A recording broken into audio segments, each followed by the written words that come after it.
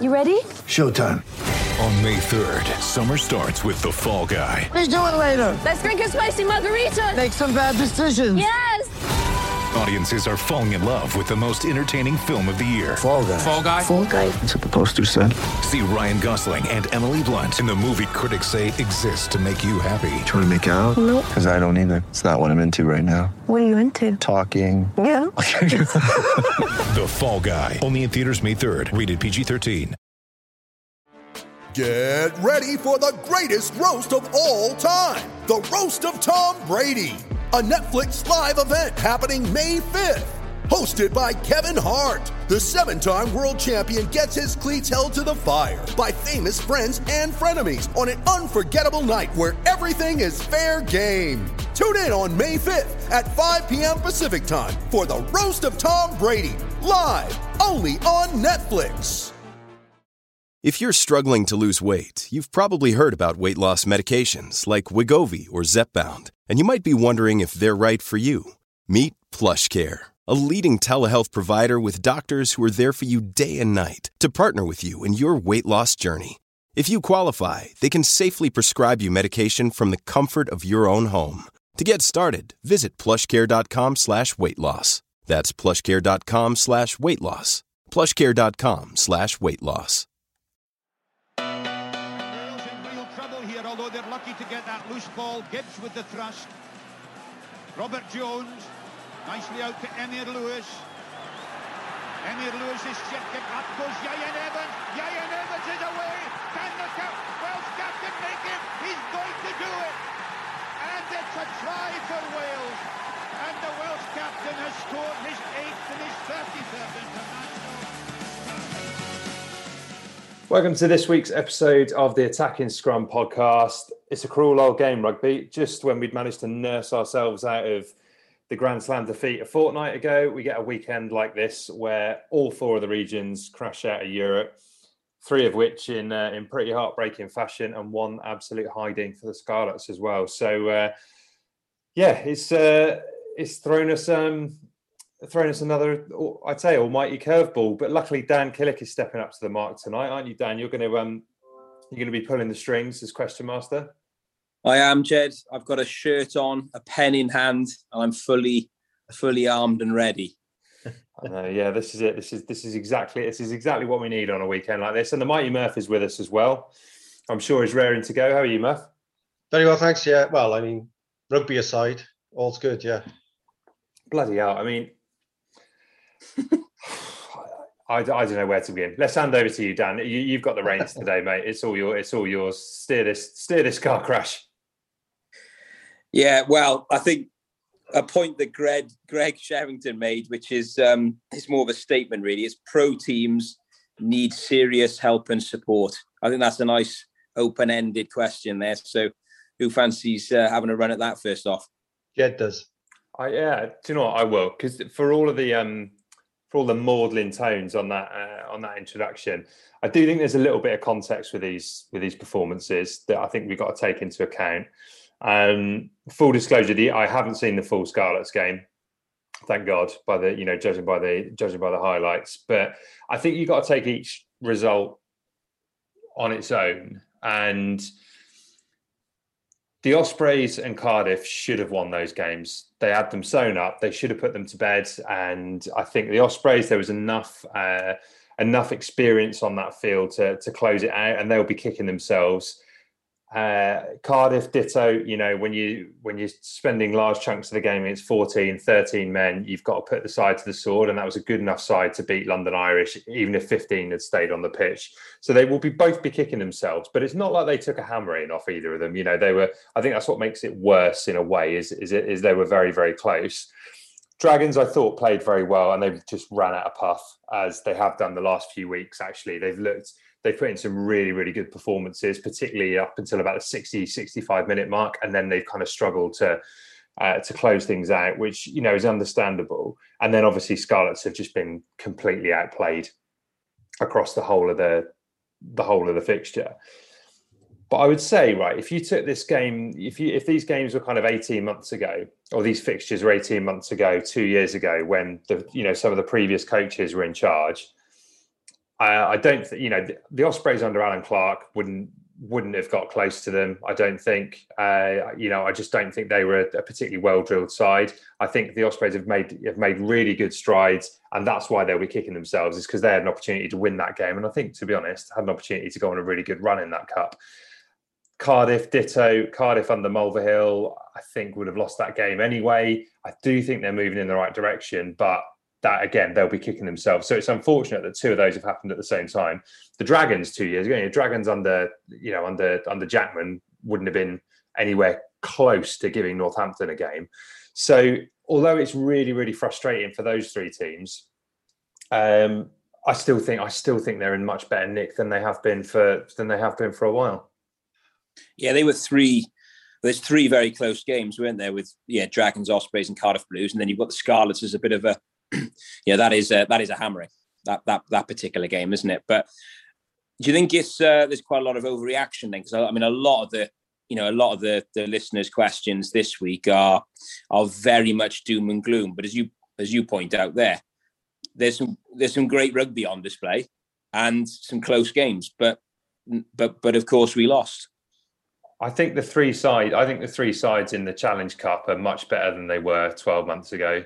And I think the Scarlets is the concerning one, because they've got a really good squad, and that was a really good side out there, and they've been absolutely pasted. So that's the concern, I would say. But again, the annoying thing is we see so much meaningless rugby in the Pro 14 that it's only when it comes to Europe that you get a chance to see how good any of these sides are, really. And I think that's the problem, is they've all come up short in one weekend. But I don't think it's as bad as Twitter suggests. Keen to hear what Murph reckons. Well, it's like in Welsh rugby fans' nature to be either completely cock a hoop or doom and gloom, and especially in this kind of Twitter era where everyone loves to kick the regions. It's pretty much like a campaign against them amongst certain people to just have a go with every opportunity, which, if you want to, whatever. But the Scarlets one, it's difficult to say which is worse, because the Scarlets were just beaten within minutes of the game starting. You could see they were going to get done. And in some ways, that's easier to take than being in front with 4 minutes to go and cocking it up like Blues did. Like the Scarlets, they're up against Sale. I actually called the Scarlets as winners last week, but as soon as I saw the team sheet with Faf de Klerk playing, I knew I was going to die on his arse. There were 6 South Africans on the pitch and 2 on the bench for Sale. So I don't know. I mean, obviously, good for you, I don't know what benefit it is to. It's high standards of rugby, but it's not. I don't think any benefit to the national team over there. Like Tom Curry's in the side, and Bill Beaumont's son. I nearly called him Bill Beaumont. Bill Beaumont's son, Josh, and McGuigan, I think, has had a cap on the wing for him. I couldn't pick out any other English players. I mean, there obviously are some, but none that have got any recognition. It seemed to me like a load of South Africans who know they're not going to get in the South African team, but are still easily test standard. Mm. And they've all ended up, lots of them, they spread all over the world, but a lot of them have ended up in the Sale side. And they kind of just played like Saracens would. Just smashed the Scarlets at every opportunity. And sorry? Just pure power, weren't they? And I tell you who catches my eye later I'll speak about the Cardiff game, is this Aka van der Merwe, the hooker. A while ago, he wasn't, say a season ago, he wasn't entirely drilled as a hooker. His throwing in was all over the place. Technically, he was not there, but they recognised the athletic ability in him, and he probably as good as any hooker in Europe right now on that performance yesterday. Were you going to say something then, Jed? I was just going to tell Dan to move a bit closer to his computer, actually. But look, I think there's a lot of sense in that, Murph. Like, especially what you're saying about it's either the sublime to the ridiculous. Either we need to kill all the regions, or they should all be funded. 50 million. I just think there's room for a bit of nuance in all of this. And actually, you do have to look at the budgets. the budgets between the individual regions. There's, that's why the Scarlets result is so worrying, is because actually they've got a decent playing budget to be, and that's why they have been competitive in Europe, and they've generally spent that money well and recruited well, and we've covered all this a million times. The other sides, I think that's the frustrating thing on yesterday's or the weekend's performances, is it's not like the Ospreys were beaten by Bath or someone, who knows got a big playing budget, or Harlequins or anyone like that. I think Newcastle and London Irish, my guesses are probably not at the higher end of the spenders in that league. But that said, I really enjoyed the rugby. Like, there were some brilliant tries. They were cracking games. I would much rather watch. I say that now, that all of them stung at the time, but it's so good to watch games that go into the last, and you don't know who's going to win it. It was just, they were all really, really exciting, the Challenge Cup games. Yeah. The Cardiff one, though, obviously I'm from this neck of the woods, so I guess I'm a bit biased, but it was so stupid. I know they're young men and all this, but once the penalty was awarded, just to the left of the post, not directly in front, but to the left, sort of say 15-yard line or whatever, the only thing you needed then was the clock. The clock was what you had to kill, because you knew you were going to be in front. Yeah. Even if you lost the ball or got intercepted or whatever, you're coming back for that penalty. So before you went back to that penalty, what you wanted to kill then was the clock. And in doing that, you've killed the game. But as soon as the penalty was awarded, they went straight to Jared Evans, and he put it in the post. Yeah. Which meant there was all the time in the world left for London Irish to exploit Cardiff's defence, which had been shite all day. Yeah, there was in a few of the games, I'm talking about regionals now. A few of the games, it was defensive shape. It's like as if all teams, I know the weather played a part, but all teams are suddenly playing open rugby all over the place now. And it seems as if, because there's been so much turgid rubbish going on in especially in the across all the UK really, that teams have forgotten how to number up and drift. So you look at the back line when they got possession, you pick your man, and then you just drift as the ball comes, and they seem to forget that altogether. And then with Cardiff in particular, it was just straight up missed tackles as well. The Cardiff game, there was missed tackles, but you're right. The thing that was mad for me is there was ones where you were just running through gaping. They were running through gaping holes that they weren't even close enough to miss the tackles. No, and the commentator said that they only Munster have conceded fewer tries. It's in the Pro 14 season, which had just finished.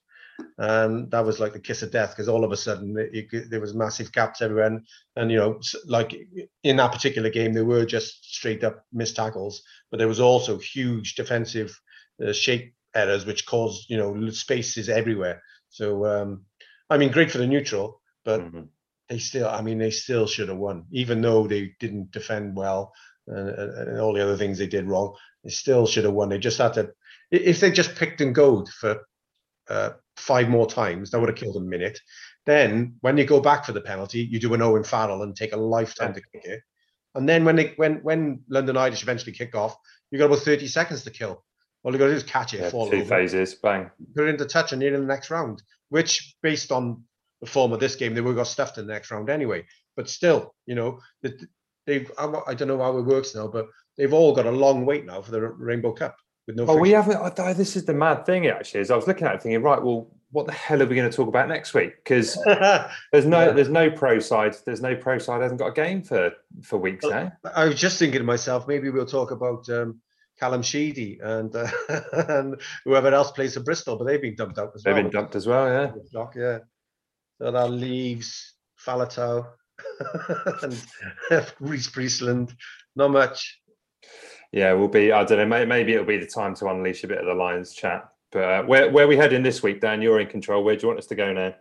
Yeah, I just wanted to go back to to Murph a moment on the Cardiff game. Murph, who was the standout performer for Cardiff? Oh my God! Do you know what? There's been so much rugby in between then and now. It feels like it was 2 weeks ago. It was only 2 days ago, 3 days ago. There's a nice clip with Seb Davis floating around, wasn't there? Of course, yeah. But that's the kind of thing he's had all along. When he first came into the side, he's had that kind of sort of footballing ability, which is more akin to a back rower than a second rower. And it's the other side of his game that I'm assuming he's been asked to work on. The tight work. I mean, it was special though to spot your winger like that. Someone else did it. Oh, Elliot had a crack as well, didn't he? Yeah. I've never seen Elliot running that fast. I didn't know who it was. I didn't have my specs on. I looked at it and I could just about see it with those silly shirts on. I was just about to see a 2 on his back, and I was like, "Who's it? Inside centre? Is it?" He was absolutely flying. To be fair, I never knew he had that in him because he's obviously normally doing all the tight work, And then he kicks it because Wainwright looks like he's got the pace on everyone, and it bloody goes out. But Seb Davies, yeah. There must be someone else who caught my eye. I'd have to watch it again now. I still got 4 Champions Cup games. Is that what we're calling it now? European Championship? Yeah. European Cup games and 2 Challenge Cup games on my TV that I haven't seen yet. So, but I have watched all the Welsh ones. I just can't remember anything about. To be honest, it was one of those a little bit like Wales and the Grand Slam decider. The game finishes, and you just switch it off and forget it even happened. The problem was, I did that on Friday night, and then the same bloody thing happened in the 2 following games. Like they were identical games. Like the Welsh side takes a big lead, the English side comes back into it, then they get another big lead, then they come back in, then there's some kind of yellow and red cards going on, and then you lose it towards the end. It was like having to relive the bloody Grand Slam game, but 3 times. All 3 games are like that, weren't they? Yeah, with the cards and then Jed, anyone stand out for you from Dragons, Ospreys, Blues? I just want to see if who stood out for the Welsh boys. And that's the thing is, I think in those Challenge Cup games there were some really good performances that are worth looking at. We just mentioned Elliot. Elliot had a really good game. Moriarty had a great game for the Dragons, really strong. Let's see who else. Nye Owen had another good game in the centre. He's really playing well. Jordan Williams had like a really good. For so long, he's been kicking the ball and having the occasional run, and he seemed to make the right decision most of the time throughout the game. I thought it was a good mixture of putting boot to ball and taking them on, and Northampton did look worried when he was going. So there's quite a few in the Dragons game. Ospreys, Morgan Morris was outstanding at 8. He's a real threat. I think he's got a lot about him, and we might revisit this later on in the podcast. But I know we're talking about kind of development side, or who might play for Wales if we have a fixture over the summer. And I think that's looking a bit more likely now, supposedly. No idea against who or where. But if that is the case, I think, given that we've got no depth at 8 and Toby will be away with the Lions, he's the kind of player you're going to want to have a look at along with Wainwright. So there were some excellent performances in there, actually. And I think, we've got to have a look at that. I tell you what as well, I think, we've spoken about him loads on this pod, but I thought Luke Price had a good game for the Ospreys. It was... on his 50th cap. Yeah, he looked a lot more. I think, these last few games where he's been playing, he's obviously recovered his confidence. I think that leg break must have taken so much out of his confidence. And he came back and he had a stinking season when he came back, didn't he? And I thought he played really well. He looked really good at getting the back line going, and Kieran Williams outside him again he's always a threat. So there were lots of good individual performances in there. It's just annoying that if one of those sides had converted the leads into a win, I don't think we'd be as downbeat, because there was lots of good stuff in there. Yeah, some super entertaining rugby then. So Rob Thomas has put this question to you. 4 years ago, the Scarlets won the league. Not just yesterday, but how come the overall decline? Because it's a pretty big one, isn't it? Do you want to take that, Murph? Well, I don't know they're budget-wise, they're coping better than the other regions. So I don't know if it is that much of a decline, or just the rest of the league moving on money-wise. We're just not. I haven't checked what the figures are on players' salary budgets or anything across the sides, and compared to other the other countries, Scotland and Ireland. But it is. Even the Italian teams have got bigger budgets than we have. That's why they get these tidy fourth-rate South African second rows who are absolutely bloody brilliant playing for them. We just can't afford those type of players. So they've got a good squad, though, haven't they, Murph? The Scarlets. They got a good amount of depth, and do you think they should do better? Well, I think they would against anyone. I mean, I think they caught Sale on their hottest ever performance. Not ever, but hottest performance under this. Someone on TV said in the last few seasons they haven't played that well. So probably against any other opposition, they would have been okay yesterday. Not necessarily won, but not so badly humbled, if you know what I mean. And I don't know. I only Leinster in the Pro 14 would do that to anyone. So listen, like everything with sport is never as bad as you think, and it's never ever as good as you think either. So the only issue now is there's no games for us. There's no games for any of the teams to show that they're not that bloody useless. So look, they're always as things stand with minimal budgets, they're always going to play second fiddle. It's just a matter of how far second fiddle. And I still think that if we get even close to our rivals, especially over the border, if we get anywhere close to their level of budget, we do better because we churn out much more naturally gifted halfbacks from our academies and backs in general. And I think all when and if ever the money comes into the salary budgets of the regions, all they need to do is strengthen their front fives and maybe the back rows, and they can just augment their back line slightly, and we'll be competitive with all of them. I think not all of them, most of them.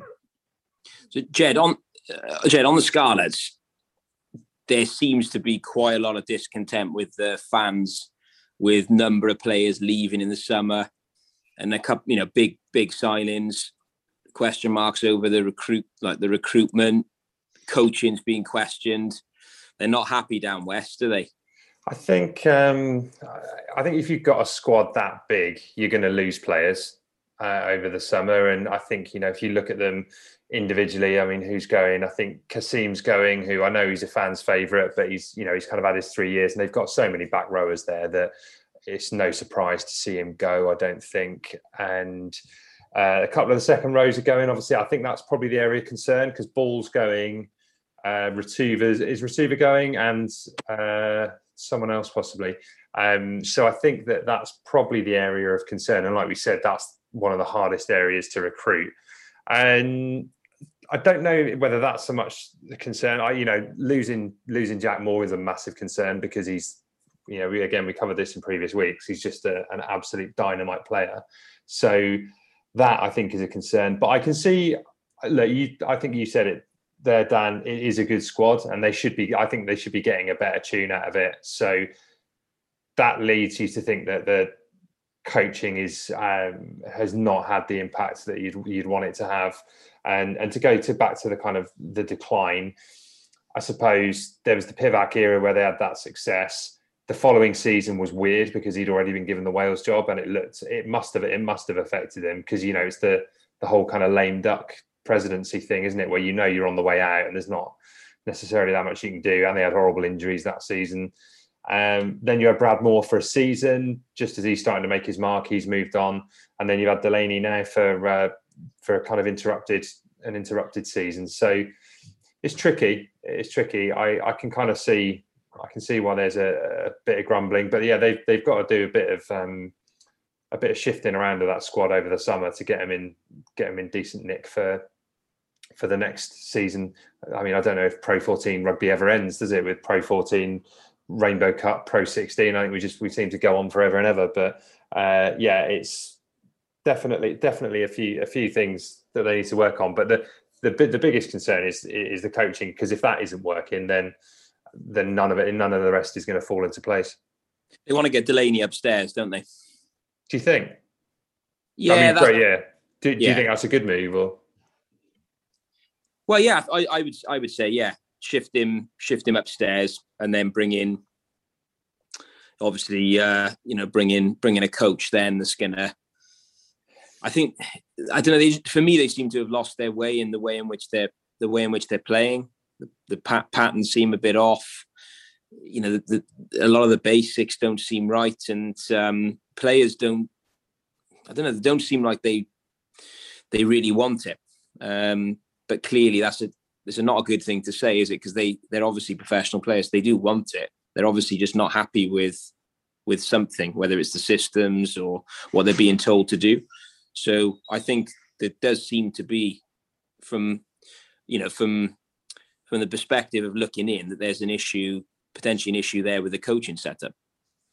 I think the other thing that was, again, I don't know how much truth there was in it, but there was that kind of tug of war thing over Dwayne Peele that cropped up a few weeks ago, and he supposedly it was a done deal going to Cardiff, but then supposedly Scarlets were trying to hijack it. I don't know how much truth there is in that, but again, it leads you to believe that they needed, they wanted some kind of freshening up in the coaching staff, but. Yeah, I mean, I don't know. The thing is, like right now, it's not going to change now. And we all thought Wayne Pivac was hopeless over the autumn, and then he's gone and won a championship. So things can change quickly. So I suppose it's now they've got to go out and put together a good campaign in this Rainbow Cup thing. Yeah. Okay. So here's a bit of a deep one. Should we take a break before we do the deep one? Yeah, definitely needed. Deep breath. We'll be back after this.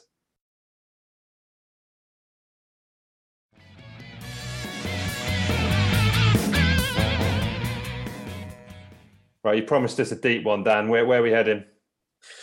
We're going into the depths here. So, get the snorkel on, the diving gear.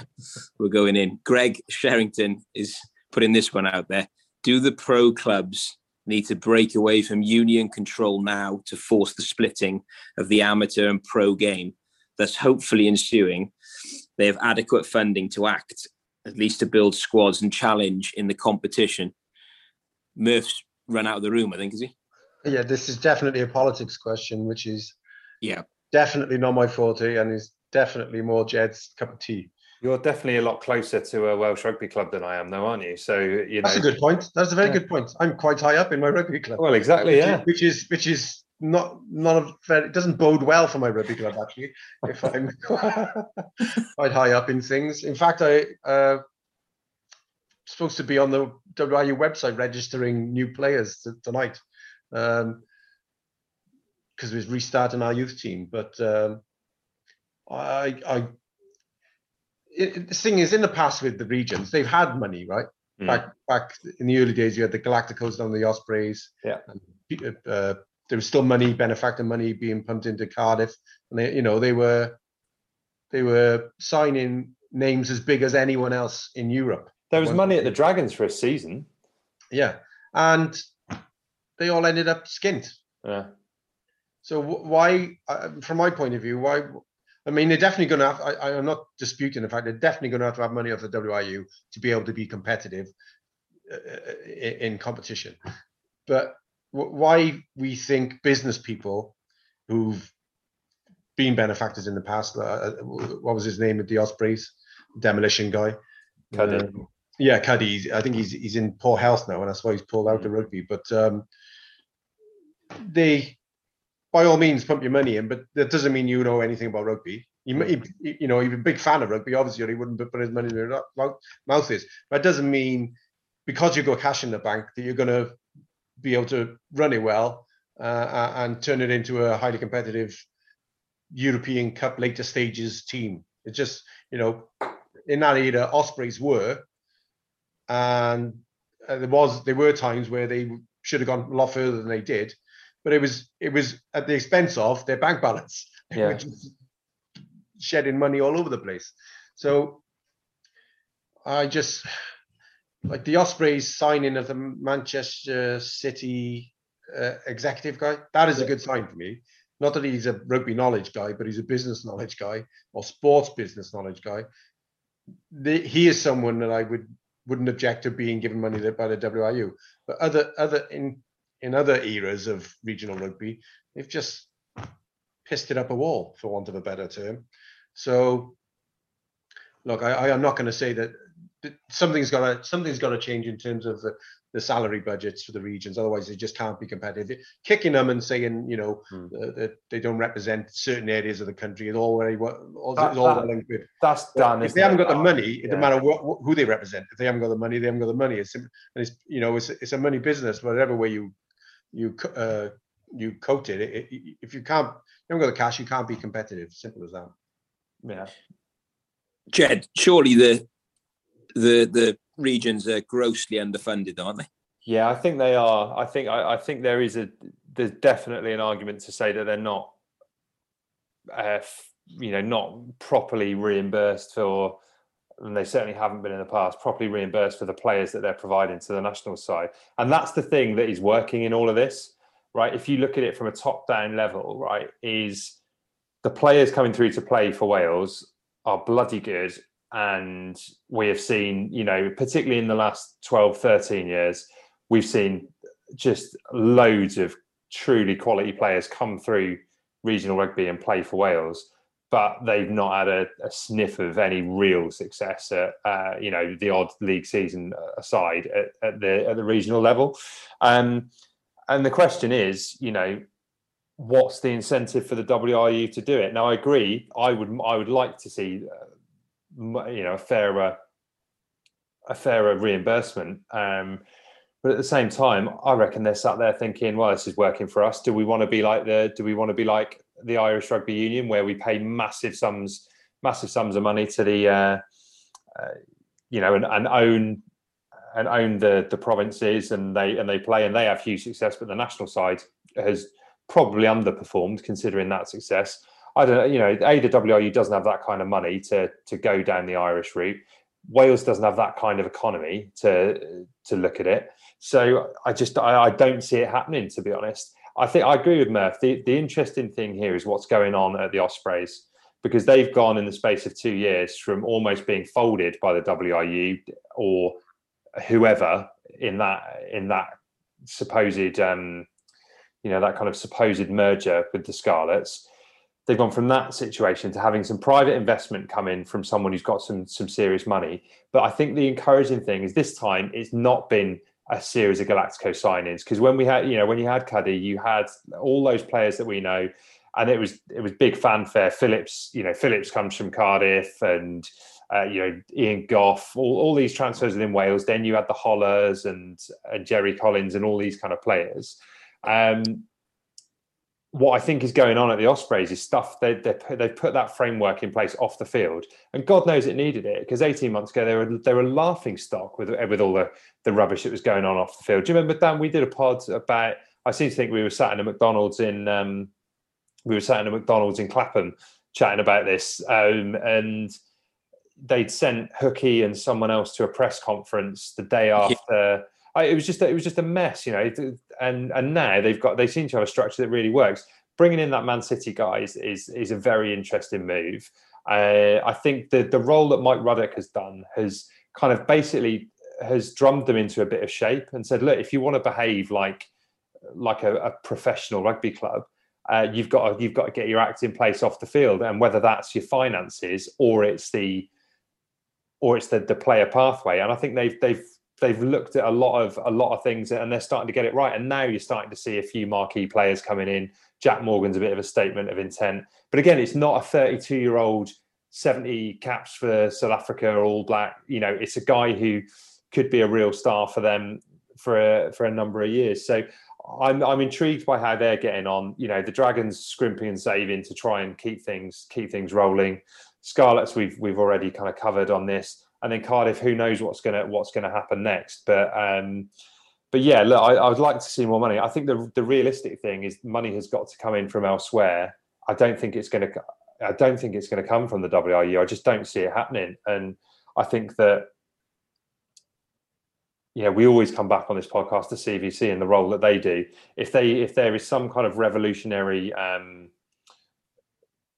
upstarting with how the league system works and the Welsh sides can get out of the Pro 14, then I think that would put them in much better nick. But but also Greg's question about the separation of pro and amateur rugby, yes, they're not the same thing. You don't play 10 years of amateur rugby and come through and then go on and get a move to Newbridge and then get a move to the Dragons. It doesn't really work like that anymore. You go through the academy system, so it doesn't make, I don't want to see community clubs getting a short end of the deal. I just think it's a completely different entity to what pro rugby is.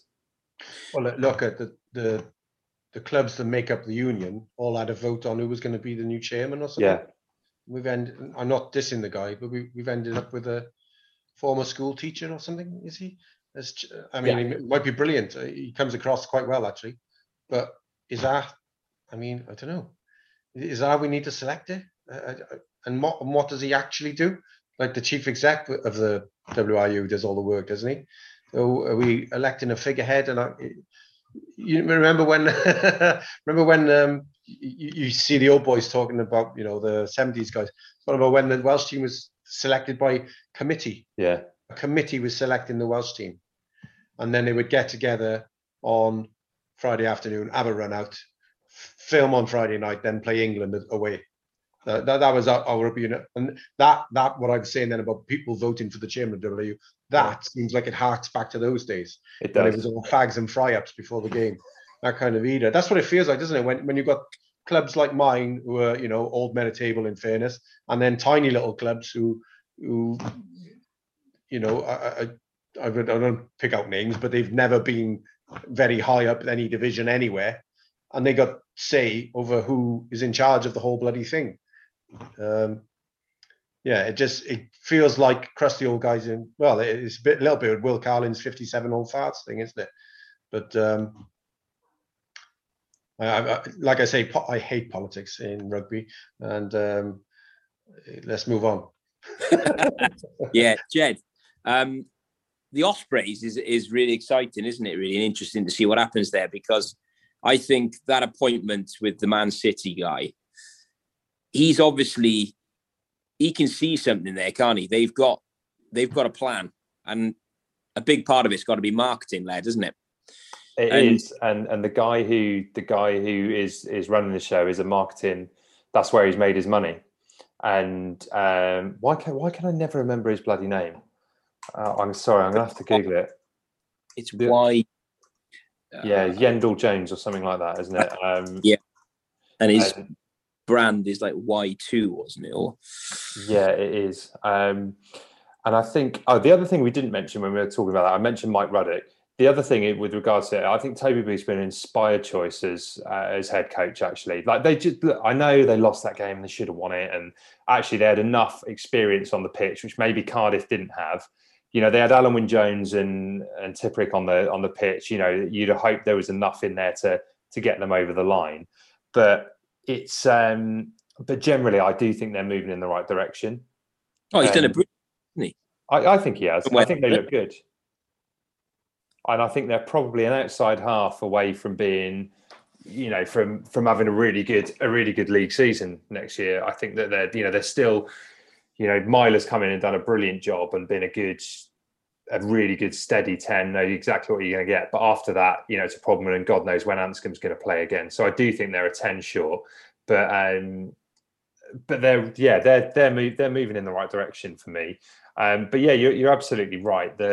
The kind of the marketing of it, and it's kind of my day job as well, but marketing only does so much, because if you've got a crap product, there's only so much you can do with marketing to paper over the cracks, if you see what I mean. So I think they're addressing both things. The product is you could be the best marketeer in the world, but you're not going to get anyone to go and watch the Southern Kings or a side like that who's getting whipped every week. So it's got to be, yes, there's marketing, but you've also got to make sure that your product stands up. But yeah, look, they've got an interesting model. I think they're going to invest, but they're not just investing in 3-year deals for players. I think they want to invest in turning it into a business that can actually show some returns. Because if you just chuck a load of money at players, and that's the only area where you're investing, it comes unstuck. You know, we saw it first time round at the Ospreys.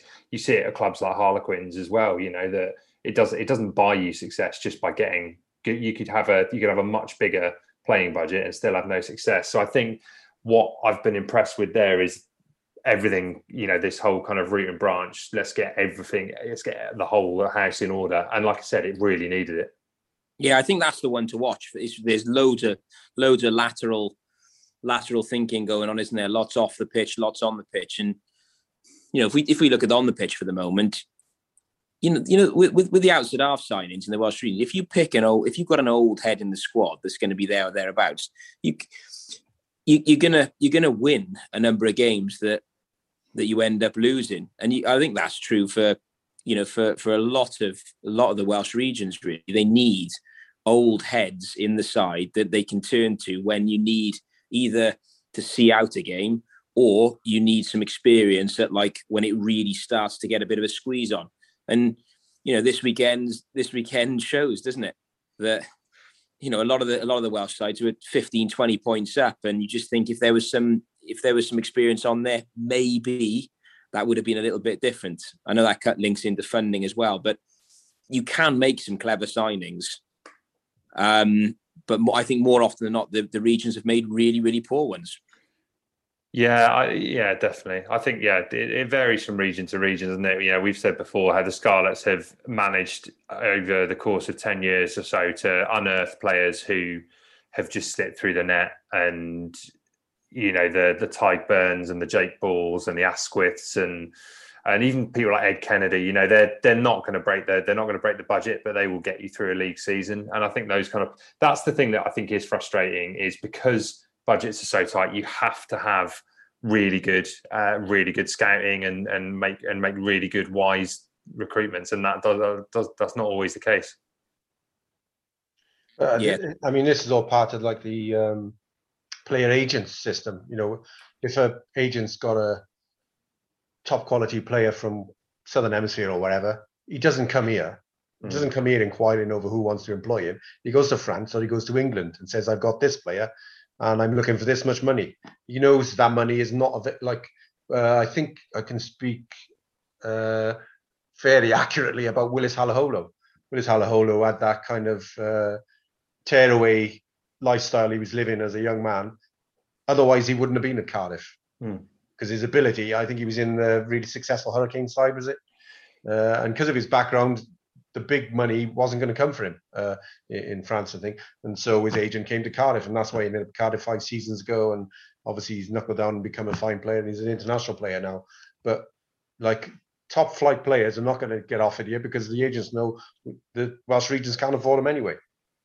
Yeah, exactly. And that's what I mean about getting the off-pitch stuff in order as well. It's as important, if not more important, for the regions to have. I'm going to stop calling them regions as well now, because like I'm sick of this stuff. But that's why, as clubs, right, you have to have someone who's gonna unearth gems for you, because you haven't got that large amount of money, so you can't go and buy a massive South African second row top dollar, because they'll be done. You've got to unearth someone who's coming through the ranks or has a bit of an odd story, but they're out there. They are. It's hard, but those players are out there, and I don't know who it was at the Scarlets who's unearthing these players, but.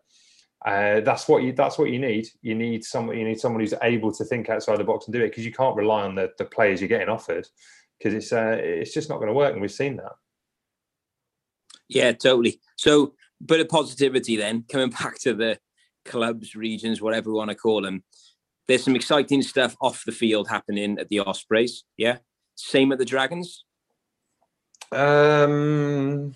Look, the Dragons need to go back to private ownership as quick as they can, really. And again, I don't know. I think that's Buttress has said that's the desire. Buttress, he's up for it, isn't he? Yeah, that's what he wants, and I think that's the case. But again, I mean, it's encouraging on the pitch. And again, I think Dean Ryan's been a great appointment. The form recently since that awful game at Zebra has been really good. But God, there's a long way to go with off the field stuff there. The reason the Ospreys have been able to move things along is because the new injection of cash has enabled them to do it. You know, it's not like that's why you can bring in a guy from Man City rather than a retired school teacher. It's that's the thing that you don't have at the Dragons. You've got the lowest playing budget. You've got, again, the pitch, it's just not sustainable having three. I know even Newport RFC aren't obviously playing on it at the moment, but you just can't have that much sport on a pitch that's right next to the Usk. It just doesn't work, you know. Like it was really good that they played at the Millennium for a few games, because I think it really benefited them having a good surface, because they're not. We've seen that they're a good side with ball in hand, actually, much better than I thought they were. And so there's all kinds of stuff that needs to get sorted. You know, you've got to sort the pitch out. You've got to sort out the whole commercial structure. How do you bring in new sponsors if you're the Dragons? Because it's, you know, you're a side who's going to finish 4th or 5th or 6th in the Joke League. So it's really, really difficult. They need to sort out that. They need to get sold, and it needs to get sold to someone who can see the potential. But I think it is there. Like the thing that's always been there is the kids who come through the system are brilliant. There is really good young talent in Gwent, and we know that. And whether that's Elliot D, Aaron Wainwright, or before that Toby and the likes, we know that there are quality players there. But someone's going to have to be able to spot the potential. And like Murph says, you've got to be you got to treat it like a genuine business. Yeah, you have. I just think some of the off the field, you know, Buttress is a good guy. You know, Ospreys have made some good moves. Scarlets have got a good chief exec as well, haven't they? And the Blues have made some signings. So I think, you know, hopefully we'll see some change. And the games were good, weren't they? So anyway, moving on. Ashley Thomas as wants to ask this question: should we still enter a ladies' team into international competitions if they're not supported financially by the WRU to the same degree as other rugby unions globally? This has obviously come after France have pumped our ladies 53-0.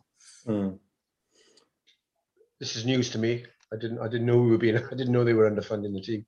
It doesn't surprise me that anything's been underfunded at the moment, mind, because the WRU were in a massive hole financially. Moving forward, they'll have to put it on a level playing field with the other teams if they want to. I mean, they don't shy away from funding the men's team. They got all the latest at the training base. They got all the latest equipment like altitude chambers and all sorts going on. I don't know if the ladies get to train on that facility as well, but it's news to me. So I'll have to hand over to the resident politics guy, Jed Golly-Priest. Obviously, first off, you know, I said before, I don't follow the women's game particularly closely, but England and France have a professional setup, and so of course they're going to hammer us. You know, that's what you'd expect, I think, really. And again, until you're able to level that up and be able to. I mean, again, I think we had the case where the coach or one of the coaches walked out the day before the tournament began as well, or the week before the tournament began. So there's obviously something that's really not right there. Again, it comes down to whether the WRU see there as being growth in the women's game, and I think you'd be mad not to, actually, because it is, you know, participation wise, it's growing a lot. Certainly, it is in England, and there's no reason to think why that couldn't be the case in Wales as well. If you get that participation from bottom grassroots level up, then you can produce quality players, and then it comes down to whether you're prepared to put the money into the elite level. But I think, you know, yeah, Murph's right. They're in a hole, but I don't think that excuses the fact that they should be taking the women's game seriously, because, again, thinking with a business hat on, it's an area that's definitely got opportunity to grow. You know, if there was if Wales were challenging for a Grand Slam in the women's game, then, and again, we've seen it with women's football, right? We've seen, seen fantastic crowds there for that game at Rodney, whenever it was 2-3 years ago, World Cup qualifier against England, and you've seen that there is a potential. There is a these traditional men's sports, right, like football and rugby and cricket and stuff, are growing massively in the women's and the ladies and the girls sections because they've been completely ignored. But I think there's a lot more people feel more comfortable playing it now and have an opportunity to play it. And again, if you're smart about it, you can think there must be the opportunity to have that at the very top of the game, because there's been nothing, for years and years and years, there was no money in women's rugby, women's cricket, women's football, and you just need to look at football and see how it's grown and think there is that job to be done in rugby. So again, it'd be very short-sighted of the WAU to not invest in the women's game. Doesn't mean they're going to. Correct me if I'm wrong. Women's rugby is the only growth part of rugby union at the moment. Well, I think so. I mean, broadly speaking, I think that's the right thing to assume. Yeah. My club, we're trying to get our ladies set up going now, because I think anyone club-wise who isn't paying some attention to women's rugby is going to fall behind, because it is the growth part of the sport. So we're going to institute an under 16s, I think, hopefully. Obviously this is all pandemic allowing, but I think you've got to. I think there's been a lot of it covered lately, various documentaries where soccer was the FA banned women's soccer for a long time, until about 1970 something. It's a lot late. It's a lot later than you think, isn't it? You couldn't actually play the sport if you were a female until the 70s legally, and it's been ignored. I mean, there's a lot of people. In fairness, my dad, but then he's in his 90s, so I can, he gets a pass. He complains about the number of girls who are doing commentary these days, because he just, he's obviously a dinosaur and behind the times. But the change is very necessary. They've been ignored in sport for decades, and women's sport is being ignored, and also including women in the showpiece events is being overlooked as well. So I'm very keen for my club to get going on that side of things. Yeah, exactly. And you only need to look at the sports which haven't been ignored by the media. You look at women's tennis, which generally speaking has always, it's always had pretty similar coverage to the men's, certainly around the Grand Slams and stuff. And that, the money is there. The money's there from sponsors. The money's there from tournament organisers. Same goes for athletics, track and field, right? It's always been. No one's ever looked down their nose at women's athletics, but I don't know. I think a lot of it stems from football. But again, I think the encouraging thing is you've seen the growth there, and it's it's massive now. And the audience figures do really big numbers. And I tell you one thing, right? The deal that the Women's Super League, the women's version of the Premier League, has just struck with Sky and the BBC. I think any tournament organizer from any sport in the UK would be desperate to strike. They've got Sky covering virtually every game across the course of the season, and they've got BBC doing like 24 games for them. So you've got BBC to do all the big exposure, act as like your shop window, your advert for the game, and cover that on BBC One and BBC Two. And then you've got the iPlayer doing highlights and stuff. Gives you so much more visibility, right? So people can actually see the sport and see it. And again, whether you're a 7-year-old girl, an 8-year-old boy, 50-year-old bloke, sticking it on and going, do you know what? I watched that Man City versus Chelsea women the other day. It was brilliant, and I'm gonna watch more of it. That's the kind of deal I think any chief exec would love. I mean, God, can you imagine the Pro 14 striking up a deal like that? There's talk we're going to end up on bloody Premier Sports again. So, there's a lot to be seen that is going right in women's football that would lead you to think that there's the opportunity to do that in women's rugby. Although, like I say, I'm not an expert. Yeah, no, interesting. It does seem very short-sighted, doesn't it, if we are underfunding, because I think it'll. The marketability of the actual game, you can make a clever sort of sideways move, can't you, through the women's game? And plus, it should be done, shouldn't it? It's it's just the right thing to do as well. And I think a lot of the clubs that have got really strong women's setups, especially at the amateur level as well, have actually got stronger men's sides as well from it. So it's all cyclical, isn't it? It all links in. It's on a purely base level. It's good business as well. Yeah. You put people through your clubhouse all the time.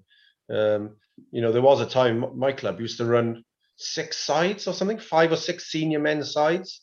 Obviously, participation levels are nowhere near that, supporting that anymore. So from a business point of view, we want to get as many teams playing as possible. And if that means we've got 3 ladies' sides, I'm happy. Women's sides. See? Alan Partridge. Okay, so yeah, Reece Knott. I haven't seen this one, and the minute I hear Reece Knott, I know it's going to be a wind up. Reece, yeah. Are the Welsh regions focused on the big prize of the Rainbow Cup? I did see that one actually. Yeah. Go on, Murph. When does he? Does anyone know the date of his starting? Yeah, I had to look prior to coming on. I think it's the 24th of April. I think. That's the answer. Okay, that's not too far. All right. Well, you said earlier they need to have a good Rainbow Cup to kind of save their season or whatever, but they're all playing each other. The Welsh three. It looks like it starts with derbies, so that suggests that at least 2 of them are going to be out on their backsides in no time at all before they get to play any South African sides or any other team. So I don't know what kind of, it's a conference or league format or cup format. Oh, it's the worst. I think the conference, is it? It's 2 conferences, top 1 side in each plays each other in the final. So that's right, yeah. So okay, we know Leinster will be one of them, and then but we're all starting with derbies. Yeah. So we pretty much know most of where they stand in derbies. Not always, but most of the time. We want to see them playing against unfamiliar. I suppose we want to see them playing the Bulls and all the other the Sharks and all that. But will they even get that far, or will they? How many of them will they actually play? So like we've covered already, it's difficult to get that excited. Should we finish on this one just because you got a little bit of time to go? Like I said earlier, I think there seems to be there's a lot better chance of getting a couple of games away in the summer for Wales. So potentially while the Lions are away or around that period of time. Again, we touched on a bit of this last week. If you were picking a side, let's say to face Japan are over here for a Lions game. Let's say they stick around for a test or 2 against Wales. Should we have a stab at picking a side for that? If that was tomorrow, Wales versus Japan. This is minus who we think is going to be on the Lions tour. Minus who we think will be on the Lions tour. Dan, you fancy a stab at that? Yeah, go on, and let's run through that then. You want to start up front? Yes, is the answer to that. So, what about loose head prop? I think it's safe to assume, or let's say for this that Wyn Jones is going to be in the mix with the Lions. He might be. It's going to be a tight call, that one. But let's say he is. Who would play loose head prop for you? Either of you can tackle that. Well, I mean, there was more than one guy throughout the Six Nations covered loose head on the bench, so you're just gonna. I mean, both of those would make the squad. Nicky Smith and who else did it? Rhys Carey on one occasion, and there was someone else as well whose name forgets me. Who's Rhodri Jones, wasn't it? Rhodri Jones. Yeah, I'd probably go for the other 2 myself. That's my preference. Obviously, on those tours, you're looking at some of the youngsters who are knocking about. But I don't know. But you want a solid foundation, don't you? I think you've got to go for a bit of experience in the front 5. I'd be looking at Nicky Smith for that one personally. Yeah, Nicky. Yeah. All right, hooker. Let's assume Ken is off with the Lions. Well, personally, I know he hasn't commanded his position in the Ospreys team. I want someone to have at least a good look at Dewi Lake. I mean, there's so many bloody hookers there, though, isn't there, at the Ospreys? Yeah. And I mean, there's still Ryan Elias, Elliot D. But none of them seem like they're going to be. Which one of, say, if Ken comes back from the Lions tour and retires, who do you think is going to cement their place in the Welsh team? I mean, based on the autumn when Ken wasn't there, no one had a good enough game to say that position is going to be theirs. I still think there's more improvement on Elliot. I know I'm a bit biased because he was the first player we ever had do an interview with us on here, and he's a thoroughly nice bloke. But I think I would like to see him get a run with 2 on his back rather than just 16. And again, he's I think what is he, about 27, 28? So he's still got a good few years left in him. And obviously he's got a bag load of experience. So personally, I'd be looking at him. And if this was a game against Japan, which wouldn't be an easy game, I'd be looking at Elliot. What about you, Dan? Yeah, I thought Elliot D, came, played well during the last tournament. But there's some good hookers sort of playing, aren't there? But yeah, Dewi Lake's unbelievable in the loose, isn't he, over the ball, but he can't throw in, or there's question marks over his throwing in. And then is it Evan Phillips? Evan Phillips is the one I think's got a hell of a lot about him. Yeah, I quite fancy. I'd like to see him given some game time. I mean, they play him in the back row quite a bit, don't they? Just because there's a lot of hookers there with Scott as well. So, but I'd like to see him get a run out. Yeah, I mean, there's just there are just too many hookers at the Ospreys to get for all of them to get decent game time. And I don't know. Again, if I was in charge of the Dragons, I'd be sniffing around one of them and taking him on a year loan next season. Because again, we've been reliant on Richard Hibbard, who's 37, 38 years old. Elliot's always he's off with the national side a lot of the time, and then you've got Ellis Shipp, who's a lot younger. And so having someone with another first team quality hooker would be beneficial. But that's another story for another time. Yeah, I think someone like I think Evan Phillips would be someone you could put on a bench in an international tomorrow, and he'd come on and would really show his mettle. Yeah. So okay, we're going with him, are we? Just for a bit of fun. I wouldn't start him, but I'd have him on the bench. I don't know. Murph, you know a hell of a lot more about forward play than we do. Who would you pick at hooker? And you can have the casting vote. Well, I was just going to say that if and when Ken goes, I think we could have a period of high turnover at that position in the national team, which is not always a negative, because whoever gets the nod to play is going to go flat out knowing that he might be his only chance, or he could be out again quite soon. So I personally, look, you're going to pick certain kind of established players with a few caps, and also you're going to pick in certain positions players you're going to develop. And I would go for this one as a development thing. As a you know about Elliot D, and you know about Ryan Elias, so I would go for a development case. In this situation, that would be Evan Phillips and Dewi Lake. All right, fair enough. I like that. This is why you don't pick a side by committee, isn't it? Like we were saying earlier. Yeah, I do anything by committee if you can help it. Tight head again. Tom Francis will be in the mix, you would think, for the Lions, or in there. It's going to be tough. Anyway, let's assume he's out of the equation. Who comes in at tight head in this side?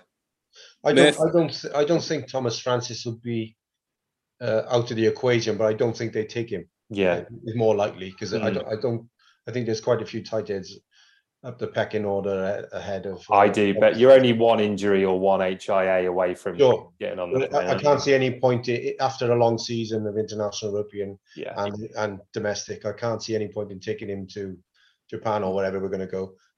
So I want. Me personally, I think we've got two props who fit the bill of international sized front rowers in Leon. I nearly called him the wrong name, Leon Brown, and Rhys Carey. And I'd like to see those two developed as our long-term. So Leon would be my 3 for this tour. Oh yeah, I 100% agree with that. Yeah, I go Leon Brown as well. I thought he did well during the last campaign, didn't he, in the Six Nations, and there's a lot more to come from him. What about in the row? Oh, sorry, go on then, Ralph. I agree. I think he's only just they've got his weight up and different things, and he's had quite a couple of, what was it? Must be 3 seasons where he's been involved with the Welsh squad, and I think he's ready to reach his potential. Anyway, he still doesn't do that many minutes for the Dragons. No, I mean, again, but so often he'll be coming straight out of a Wales camp, back in, so he's either sat on the bench, coming off the bench. But you're right, he doesn't do that. And ditto, Rhys Carey. I can't remember the last time I saw Rhys Carey with 1 on his back.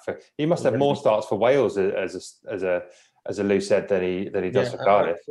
I mean, I've got no idea why, but Corey Domachowski is playing well, so maybe they just go in continuity. But I can't. When it comes to Rhys Carey and being in international, I probably said this before, but iron sharpens iron. I think I definitely said that before. And if he's not doing the hard graft at domestic level, he's not going to grow into the hard graft of international. So I don't know. I honestly don't know what everyone's waiting for in terms of his selection for the Blues. I don't know. No idea. Yeah, agreed. We were talking about tight heads. We were. That's right. Yeah, we got So I think we're all happy with Leon Brown at 3. What about in the row? That's tricky because we're losing. I mean, will Rowlands want to go after the season he's had? I don't think it's necessarily the best move to take him. No, I think if he's had a long slog of a season. So, we're like, as a partnership, are you looking to take one senior and one development, or? I'd like development. I would. And who would you say there? Ben Carter, too young? No, get him out there. He's the business. Is he still qualified for the under-20s? Oh, he might be. I think he's either 19 or 20. Yeah. Yeah. He should still go there, I think. Ben Carter. I really like Seb Davis. I don't know whether it's a sort of romantic side because he's a ball playing second row, but if he can get the nuts and bolts of the nitty gritty, he's got so much, isn't he? He's got so much going for him, but he just needs to get his head down. I'd love to see him. I'd love to see him come through because he could be fantastic. But for me, Seb Davis, that he needs to be believed in. But I also know he's got to help himself as well, hasn't he? Well, he has bulked up over the last couple of years. So I've never paid attention to what side of the scrum they put him on. I think he must be on the loose head side of the scrum. But yeah, I think he is. I mean, he's a lump of a bloke. There's no reason why he can't do the tight work. But there's probably someone we're missing. A couple of boys of the Ospreys. I mean, Rhys Davis, I think, has had a very good season, and he's pure grunt, isn't he? I mean, again, I think Adam Beard. It's not outrageous to say he might sneak onto the plane with the Lions. I don't think he will, but again, it's whether you want to keep him playing because he's been playing really well. But again, he's had a long season because he played all through the autumn when he wasn't in the Welsh side. So obviously he's in and around the mix. Matthew Screech isn't into that. He's certainly a tour like this you could look at and say he'd get a job done for you. And again, I think he's one of those late developers not late developers, but he's certainly finding his potential later on in his career. He's got a very similar career path to Corey, where he's had a bit of a wobble after being a really good under-20s player. Joined the Dragons, had a good, rediscovered his form, and then I think he's a really good gritty second rower. A couple of good second rows down the Scarlets as well. I was just going to say, you could argue they've had a look at Seb Davis already. Yeah. And so people like Rhys Davis and some of the youngsters at the Scarlets might be a better shout. All right, then. Yeah. Let's plump for someone. Murph, again, over to you. Well, Ben Carter plus your choice. All right. I think Carter and Reece Davis I like the look of together. Who's the youngster? Do you have anyone in mind at the Scarlets then, Dan?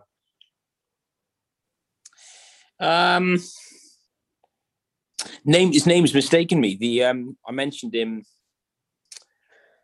You did, Morgan. Yeah. What's his? Yeah, we need to get Google up. I want to say it's Morgan. I want to say it's Morgan Evans. No, I don't think it is, but Morgan something. But he's a quality second row. I'd be very happy with him in the mix. Yes, but Murph, you make a good point on Seb Davis. Really has been given a chance, so maybe. It's not so much that they're discounting him. It's just they've seen him. He's got a few caps already, and depends how. Like if you're going to take a wise head to go alongside a young head, you probably wouldn't go for Seb. You'd go for Corey. Yeah. So, it depends how much of a development tour this imaginary tour is going to be. Yeah. I think we need to make up our minds how much development this is. Yeah, it's Morgan Jones, by the way. We should say Morgan Jones. That's it. Yeah, like him. Right.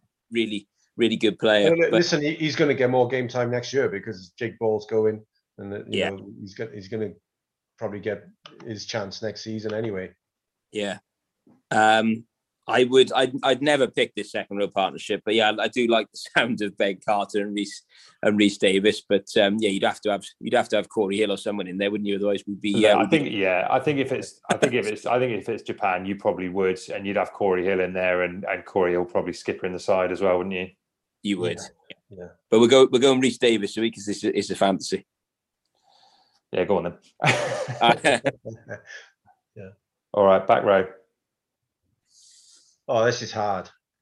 It is hard.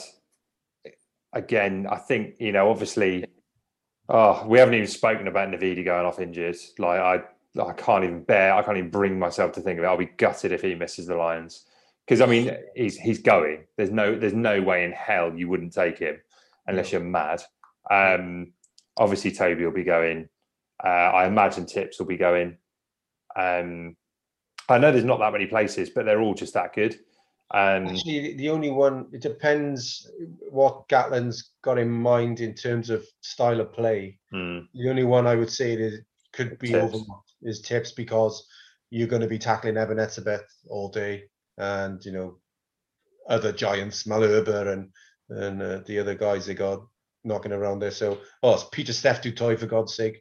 He seems like he's the tallest player in rugby union, full stop, and he's playing blindside.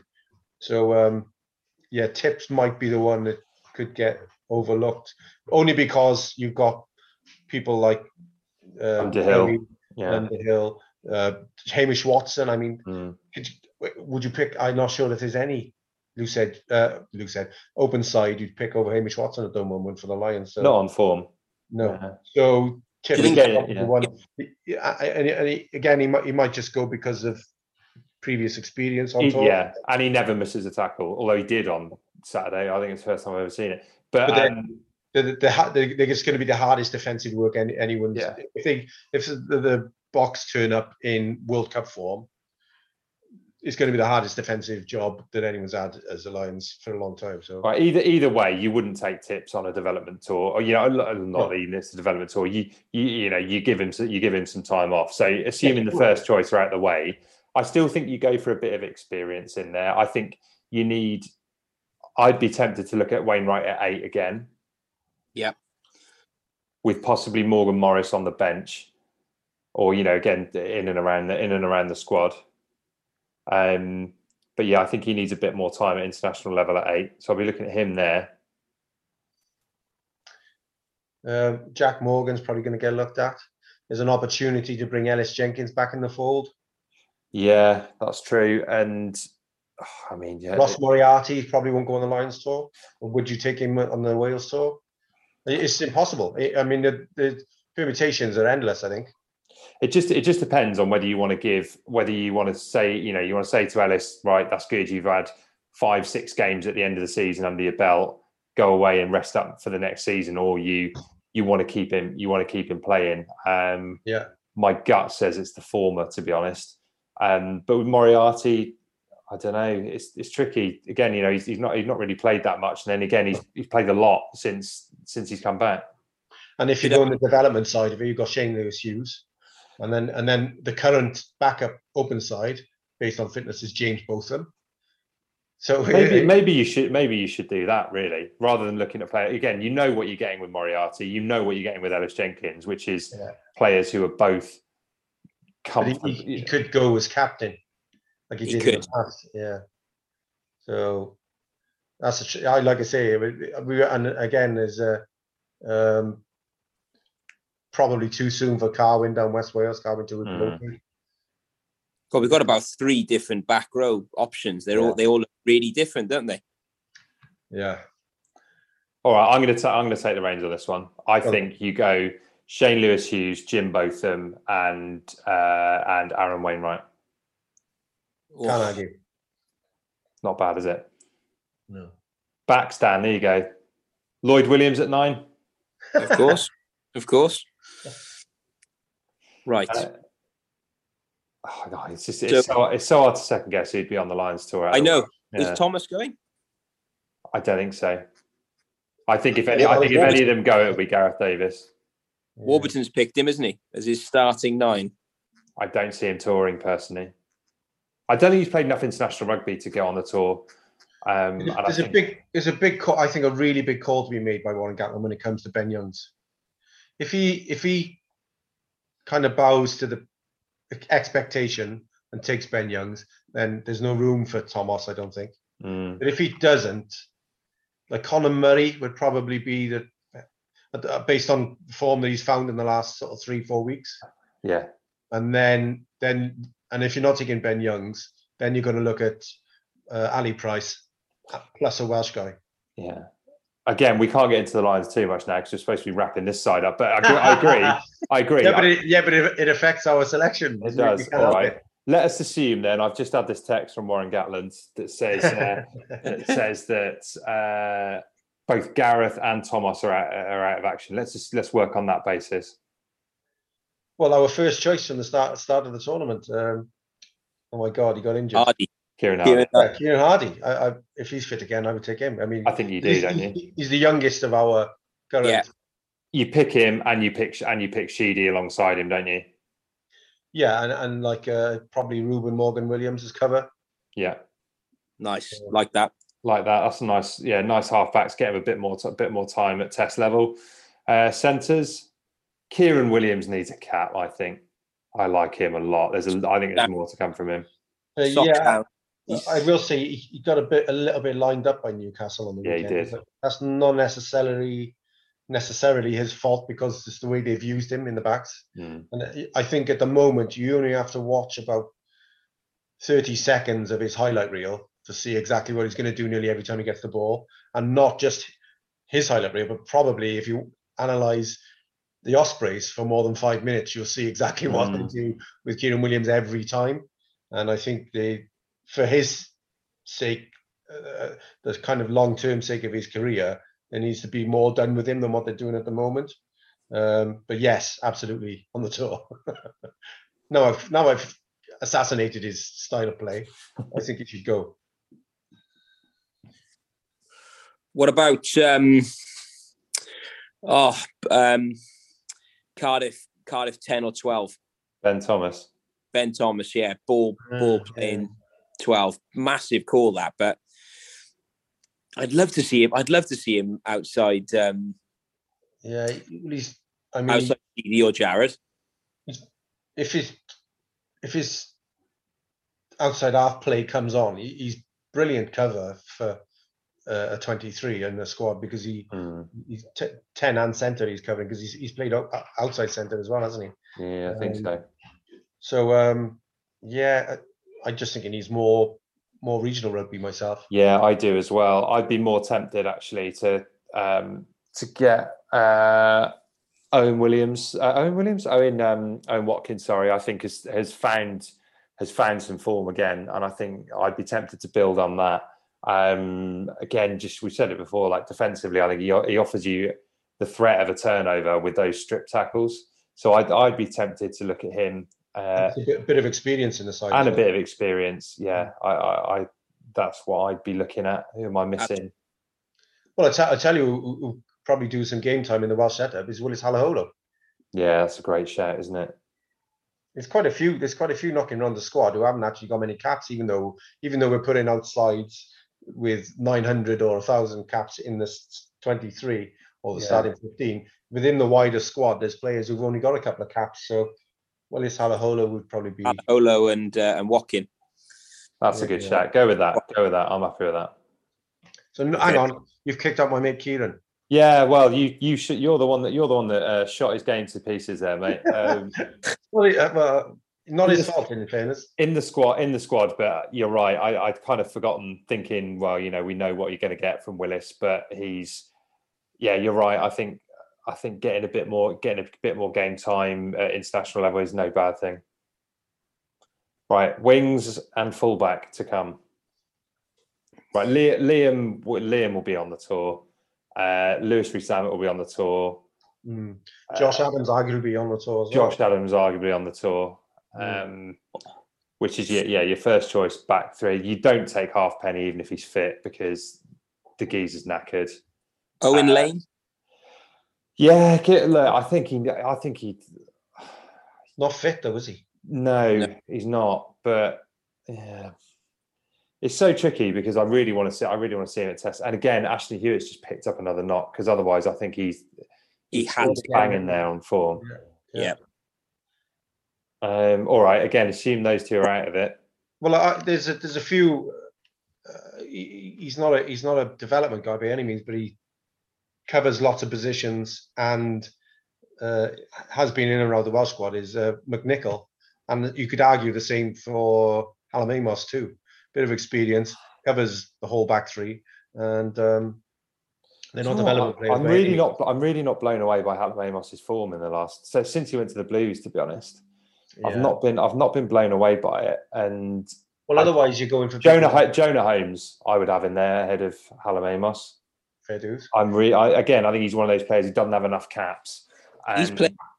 He's playing a blinder for the Dragons at the moment. I'd have Hallam Amos. I'd have him over Hallam Amos. Again, I was thinking otherwise you're going to be turning to people like Prothero, which might be too soon for him. I like him. Don't get me wrong, but I think maybe too soon. It depends who you're playing him alongside, doesn't it? I think you do need some experience in there. So I don't know. So I'd say I'd have Holmes in one of those positions, either 15 or 14, and then it's tricky, this, isn't it? Oh, Ioan Lloyd. Again, does it? I mean, he's a great player, isn't he? Doesn't have. I'm still not sure we know what position he is. No, but we can 15. Holmes on the wing, and in which case you probably do. In which case you do probably need an Amos who's got a few more caps alongside him, don't you? Just to, particularly if he's playing, if you're playing him at fullback. It's a beautifully inexperienced side. This is exactly why fans shouldn't pick the side, isn't it? Just to get sidelined by the Lions again. In the selection, Murph, what are we going to talk about next week? I'm not going to go too deep. Don't worry. But it's just something to think about for next week. Is we've gone across the backs and we haven't mentioned George North. So does that mean we think he's going to go on the Lions tour as a centre? Yeah. You do? Yeah, really do. Yeah. Possibly ahead of John Fox. Oh, I definitely think you go ahead of John Fox. Mm-hmm. I just mean... I actually think he's starting at the moment as well. Like, I know... Listen, I'm not trying to jump the gun on next week, but is Tuilagi going to be fit before the summer? He's never fit. He's never fit for very long. Even if he's fit, he'll get injured over there. He's a brilliant player. He's the type of player you take anyway, though, isn't he? Yeah, and I think Gatland would as well. Like 4 games for Leicester and he's in. That's famously, Gatland picked John Fox and Jamie Roberts in that test where he dropped O'Driscoll. It's never mentioned that Manu Tuilagi was on the bench. You know, and that's how highly Gatland rates him. He is a he's a demon of a player, but I just don't think he'll be fit. So George is going on the tour. That's like the opener for next week. Then it's George is on the tour as a centre. Discuss. That's it. Discuss it next week. Yes. Not now, because we've got no rugby to talk about next week. Right, let's finish this side, because I can see Dan there. I thought we did. Sorry. All right. Let's go with that then. Let's go with Johan Lloyd, 15, and Hallam Amos on the wing, unless Ashton Hewitt's fit. I think we've gone through that team, and I feel like we've missed some really glaringly obvious youngsters. Oh, we really? I'm happy anyway. We'll text them to each other tomorrow. Yeah, exactly. Murph always does this. He'll always drop a text saying, "Oh, I completely forgot about this." Yeah. But there we go. Right, but do tune in next week, because I think it's probably time to talk about the Lions, isn't it? So I think we should have a stab at either trying to second guess Gatland's side or at selecting our own. Either way will be fun. So make sure you don't miss that. If there's anything else you want us to talk about, send us a tweet at Attacking Scrum. A big thanks to Murph, a big thanks to Dan, and of course, a thanks as always to our sponsors at So Coffee Trades. If you want to get some top quality coffee, you can do that over at socoffeetrades.co.uk. Right, we'll be back to talk rugby with you very, very soon.